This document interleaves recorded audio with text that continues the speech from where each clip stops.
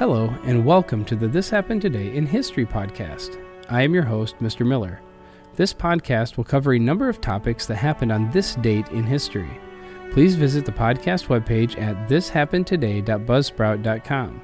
There you can download the notes page, which will help you organize the information as well as develop your own ideas on how these events change the world around us.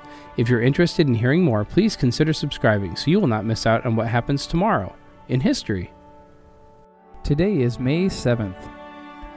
In 1992, the Space Shuttle Endeavour launched on its second mission from Kennedy Space Center in Florida. It was a historic mission. On board were the first black woman in space, Mae Jemison, the first married couple in space, Mark Lee and Jan Davis, and the first Japanese national to fly on a U.S. spaceship, Mamoru Mori. The crew also included Commander Robert Gibson, pilot Curtis Brown, Lee Jr., Lee, Davis, Jemison, and Jay Apt were mission specialists. Maury was a payload specialist. Endeavour was the last space shuttle ever built. It was built after Challenger was destroyed on January 28th of 1986, when it exploded just after liftoff, killing the 7 astronauts, including civilian schoolteacher Krista McAuliffe. Also killed were astronauts Gregory Jarvis, Judith Resnick, Dick Scobie, Ronald McNair, Michael Smith, and Ellison Onzuka. The Endeavour crew performed microgravity investigations according to NASA. Materials science investigations covered fields such as biotechnology, electronic materials, fluid dynamics and transport phenomena, glasses and ceramics, metals and alloys, and acceleration measurements. Life sciences included experiments on human health, cell separation and biology, developmental biology, animal and human physiology and behavior, space radiation, and biological rhythms. Test subjects included the crew, Japanese koi fish, cultured animal and plant cells, chicken embryos, fruit flies, fungi, and plant seeds, and frogs and frog eggs. According to NASA, the crew was split into 2 teams so experiments could be done around the clock. Jemison received her doctorate in medicine from Cornell University in 1981. She worked as a general practitioner, then spent several years with the Peace Corps. In 1987, she became one of 15 candidates selected to NASA's astronaut program out of a field of 2,000 applicants. Endeavour was her only space voyage. She left NASA in March of 1993. Endeavour's mission lasted more than 7 days. It traveled 3.3 million miles and returned on September 20th. Space Shuttle Endeavour was retired in 2011 after 25 missions. It was transported on the back of a NASA-modified 747 carrier aircraft to California and then moved over to Los Angeles city streets on October 12th through the 13th of 2012 to the California Science Center in Los Angeles. The center describes the move on its website. Moving Space Shuttle Endeavour across the United States was a massive undertaking. Endeavour first flew on the back of a Boeing 747 from Cape Canaveral, Florida to Edwards Air Force Base in California, while making several stops along the way. After arrival, Endeavour honored many California landmarks as it flew over the state from Sacramento to Southern California, while onlookers marveled at the sight all along the way. After landing at Los Angeles International Airport, the biggest adventure was yet to come, transporting Endeavour through the heart of urban Los Angeles to its new home in the California Science Center. At 78 feet wide, 57 feet high, and 122 feet long, longer than 2 school buses, navigating the streets of Los Angeles and Inglewood required the guidance and skill of over 100 people. Police controlled traffic, engineers and technicians lifted power lines and took down traffic lights, while approximately 1.5 million people lined the sidewalks to celebrate the event. Photographers and filmmakers were on hand to document this once-and-forever moment in history. In between 1950 and 1960, 20 million people were drawn to mass housing developments on the outskirts of America's cities. In terms of sheer numbers, the move to the suburbs outstripped the fabled westward migration of the 1800s many times over. The new suburbs combine country comforts with city conveniences. With the help of modern production, and financing methods, builders like Levitt & Sons made the American dream of home ownership affordable to millions. Returning war veterans sparked an unprecedented demand for housing after World War II. Cheaper materials and government-backed mortgages enabled home builders to meet that demand. Started in 1929 by attorney Abraham Levitt, Levitt & Sons quickly became one of the nation's largest home builders. During the 1930s, the Levitts custom-built a few hundred houses a year, mostly on Long Island. In 1941, the firm won a government contract to build 2,200 defense housing units in Norfolk, Virginia. It was Levitt's first, but certainly not last, venture in mass housing. The first Levitt town sprang to life in 1947 on 1,200 acres of potato fields on Long Island. To speed production and cut costs, Levitt ordered 2 basic house types. The scale of the project attracted national attention and made Levitt & Sons a household name. Veterans and their families applied by the thousands to rent and later buy one of Levitt's mass-produced homes. In 1950, Time magazine estimated that Levitt & Sons built 1 out of every 8 houses in the United States.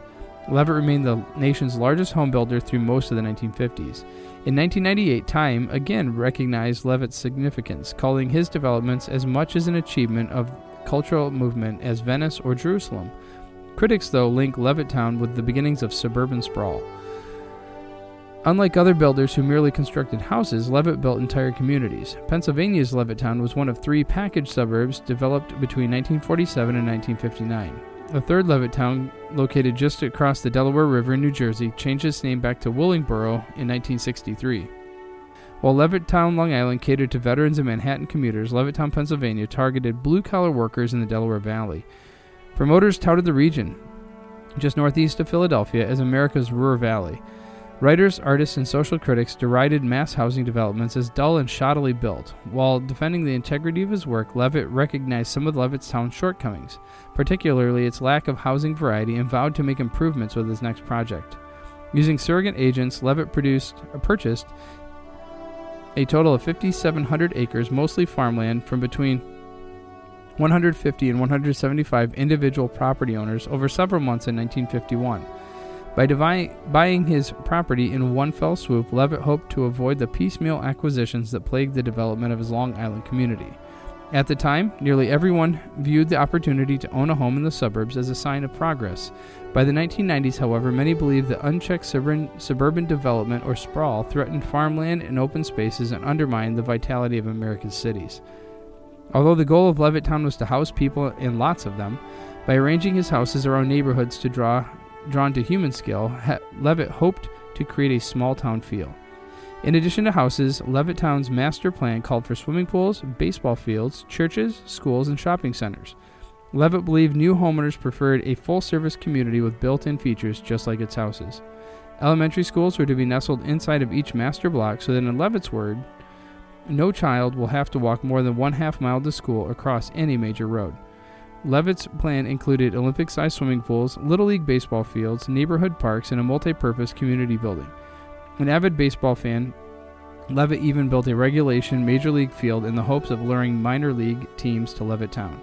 By building a few large centralized shopping centers, Levitt hoped to avoid the problems associated with haphazardly placed and often unsightly commercial strips. Levittown's main shopping center was not only large at the time, but the biggest shopping center east of the Mississippi, but also meticulously landscaped.